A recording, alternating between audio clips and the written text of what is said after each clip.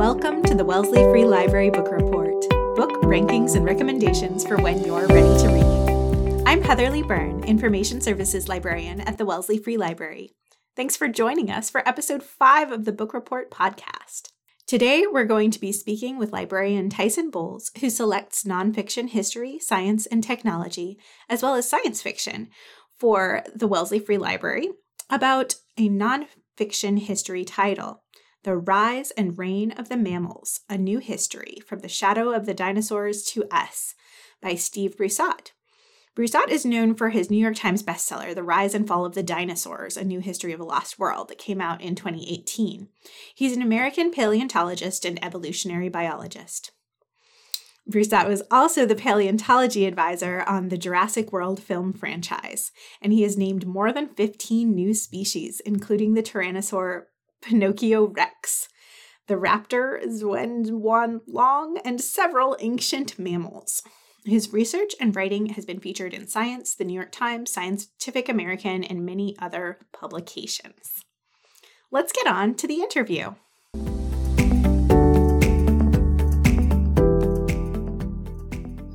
Welcome, Tyson. Welcome to the Wellesley Free Library Book Report. Oh, thanks. So, I'm really curious about this book because it's probably not something I would have picked up on my own, but reading a little bit about it sounds really interesting. How did you hear about this book? Well, of course, honestly, I saw it in Ingram Advance, which is our wholesaler, right, who gives us a catalog. But I knew about it from the fact that I had read his previous book, so I knew of the author already. And again, because he's so well known and because his previous book, Rise and Fall of the Dinosaurs, was so popular, this got reviewed in all sorts of places. Ingram would just happen to be the first place where I saw it. Yes. So his first book was just really raved about. I think the Washington Post called it a masterpiece of science writing. So this book seemed to have pretty high expectations. Can you give me a brief synopsis of the book? Sure. Really, the book is the story of mammal evolution. The first half covers the early stages of mammals from when they split from reptiles until the extinction of the dinosaurs. That's the period of time when mammals developed, well, the qualities that we give them to call them mammals, right? Hair, mammillary glands, warm-bloodedness, stuff like that. Mm-hmm. Okay. And then the second part of the book kind of lays out what happens after the dinosaurs died. How did the mammals become dominant? How did they diversify and evolve up to today? How did they deal with changing climates and environments? And then the final chapter covers human evolution and the future of mammals. So I kept seeing references to the engaging and readable style of the writing. What did you expect going into reading it? You said you read the previous book, but how did it measure up to your expectations? Well, again, yeah, you're right. My expectations were high because I read the other book. It's very rare for a scientist to be able to write and communicate to us regular mortals, right? Absolutely. Mean, that's an art. And this author, Steve Brusatte, he can do that. He actually did some time doing just that, writing for Scientific American and some other journals. So he's actually has a gift for that, and that's partially what makes the book so much fun for regular people, right? Mm-hmm. It's not going to bore you to tears with the science, although the science is in there, and there are parts that you can kind of skip over if you don't want to know the details of mammalian teeth. There's a lot.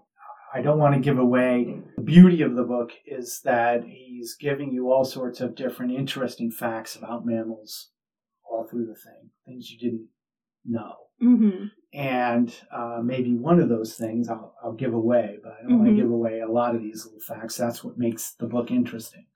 But one of these facts is that mammals are the only group that chews. Other animals, reptiles, birds, dinosaurs, fish, they all swallow their food whole. It's only mammals that have the teeth structure and the jaw structure to chew, which I thought was fascinating. Who knew that, right? Yeah.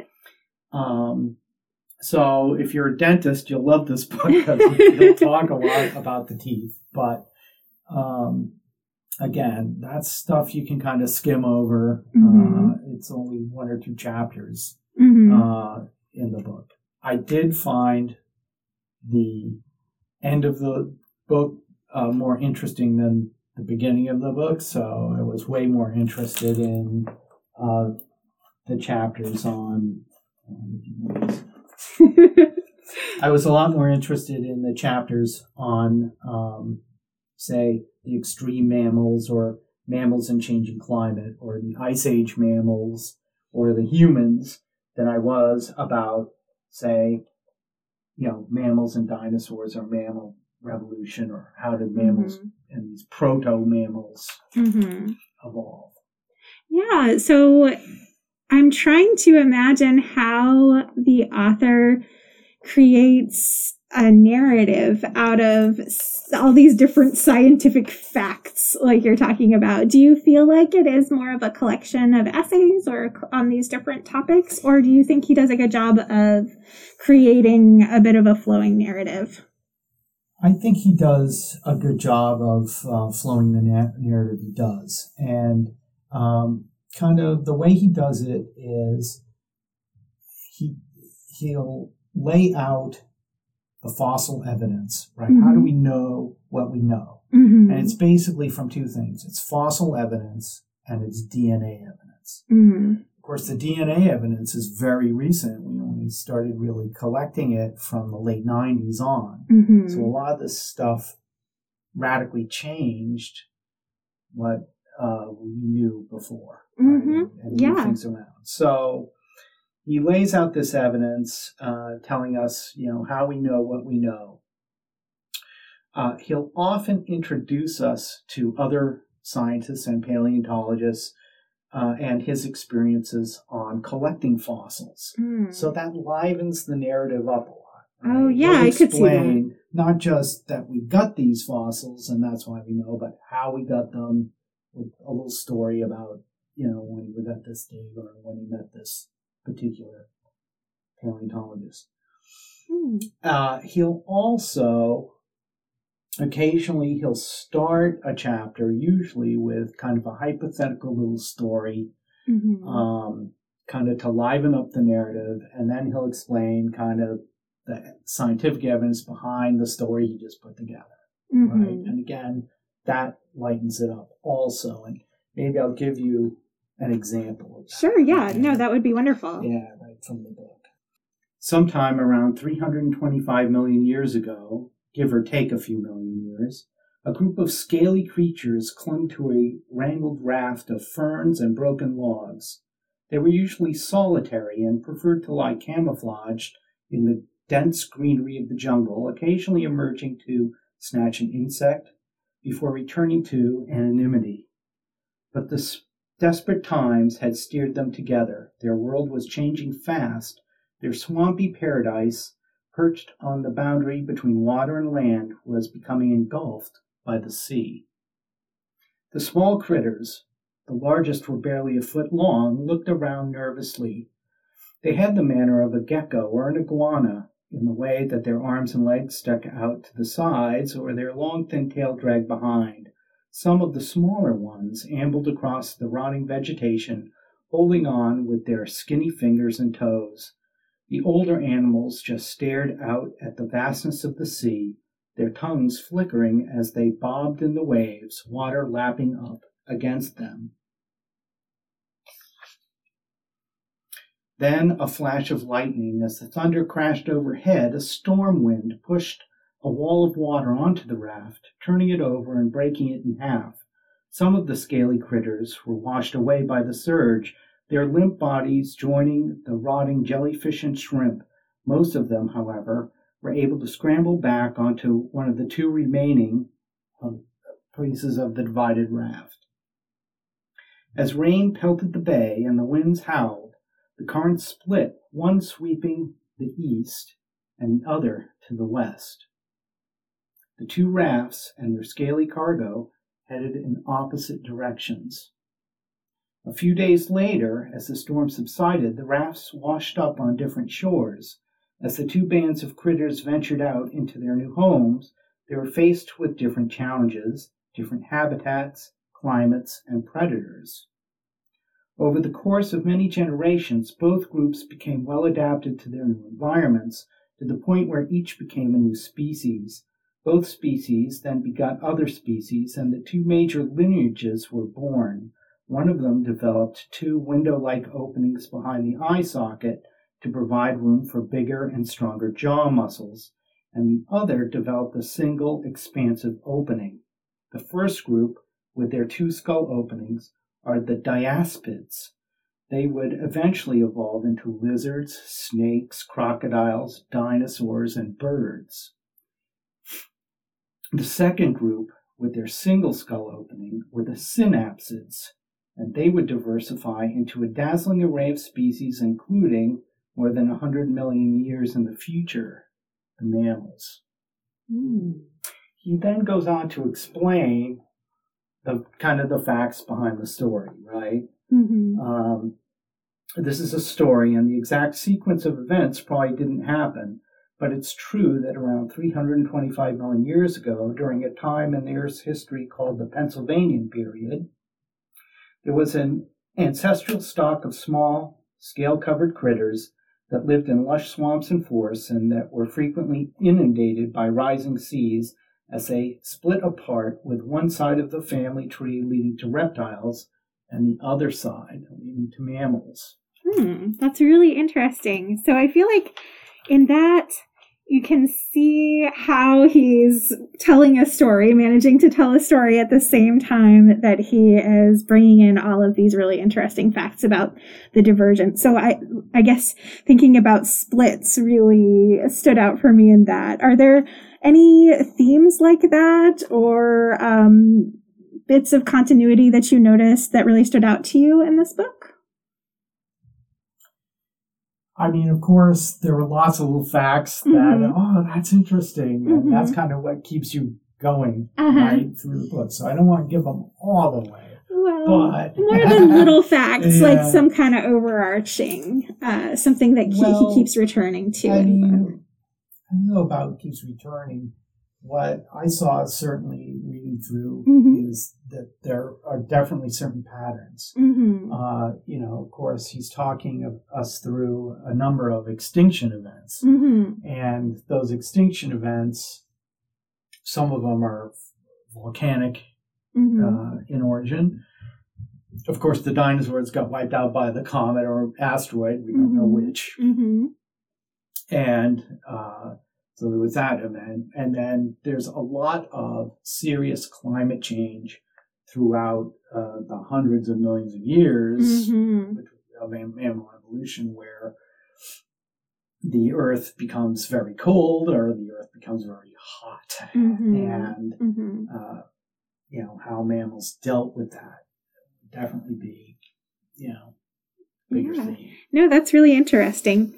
So I wanted to ask, are there any media reasons why people might have heard of this title?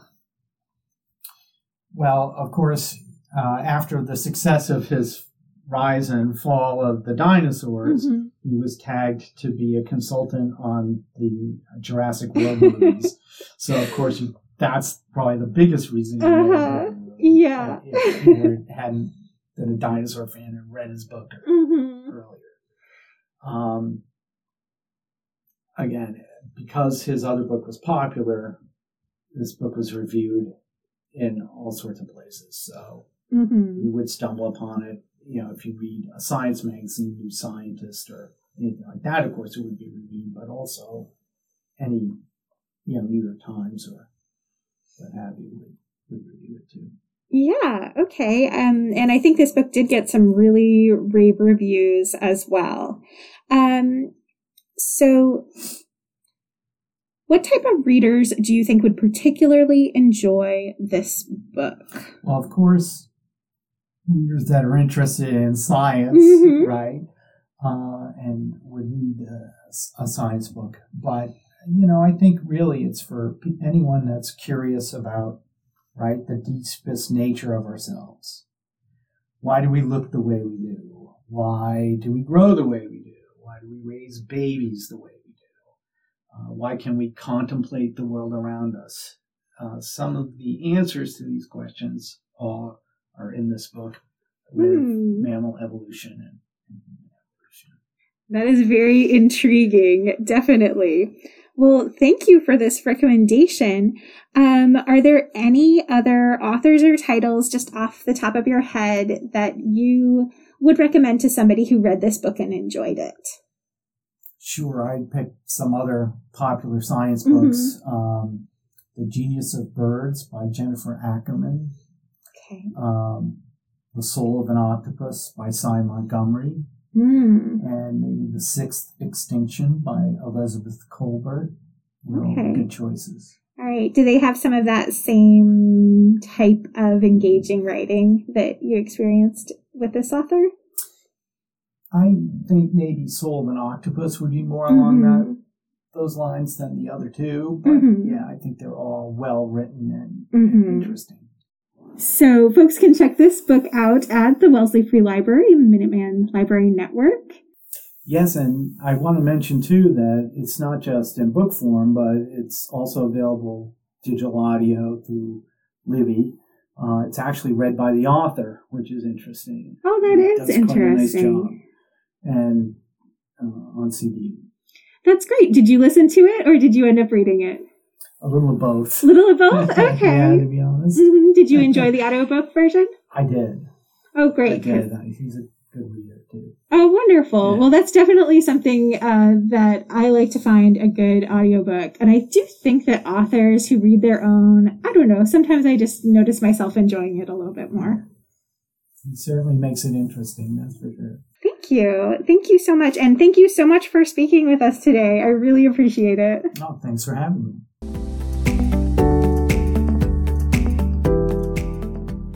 This week on the Wellesley Readers Report. As always, the full Wellesley Readers Report is available online at wellesleyfreelibrary.org/bookreport. Check it out to see more titles in more categories, including cookbooks and biographies. Each one is linked to the library catalog, so you can click right through to the library record and place a hold immediately. In adult fiction this time, we have a couple of our more established titles sinking down, Verity at 4, The Lincoln Highway at number 3, but there are 2 new titles which look really exciting. The first is Only Good Indians by Stephen Graham Jones, a horror story about revenge, cultural identity, and the cost of breaking from tradition. This New York Times bestseller has been likened to the film Get Out by Jordan Peele. The story follows the lives of 4 American Indian men and their families, all haunted by a disturbing, deadly event that took place in their youth. It won the 2020 Ray Bradbury Prize for Science Fiction, Fantasy, and Speculative Fiction, and the Bram Stoker Award for novels, as well as the 2021 Alex Award for adult novels that appeal to teen readers. This book is the October pick for Annette's Sci-Fi and Speculative Fiction Book Club. It's also gaining traction on Book Talk, so come tell us your takes on the last Tuesday of the month at 7 p.m. In second place, we have Behold the Dreamers by Mbolo Mbue, called a compulsively readable debut novel. It's about marriage, immigration, class, race, and the trapdoors in the American dream. It's the story of a young Cameroonian couple making a life in New York just as the Great Recession upends the economy. It has won so many awards, winner of the Faulkner Award, longlisted for the PEN Open Book Award, an ALA Notable Book, one of the best books of the year by NPR, New York Times Book Review, just lots and lots of people really loving this book. Again, it is focused on Jende Jonga, a Cameroonian immigrant living in Harlem who has come to the United States to provide a better life for himself, his wife, Nenny, and their 6-year-old son. In adult nonfiction, we have several titles with a lot of staying power still hanging out on the list. From Strength to Strength is at number 2 and Crying an H Mark at 3rd place.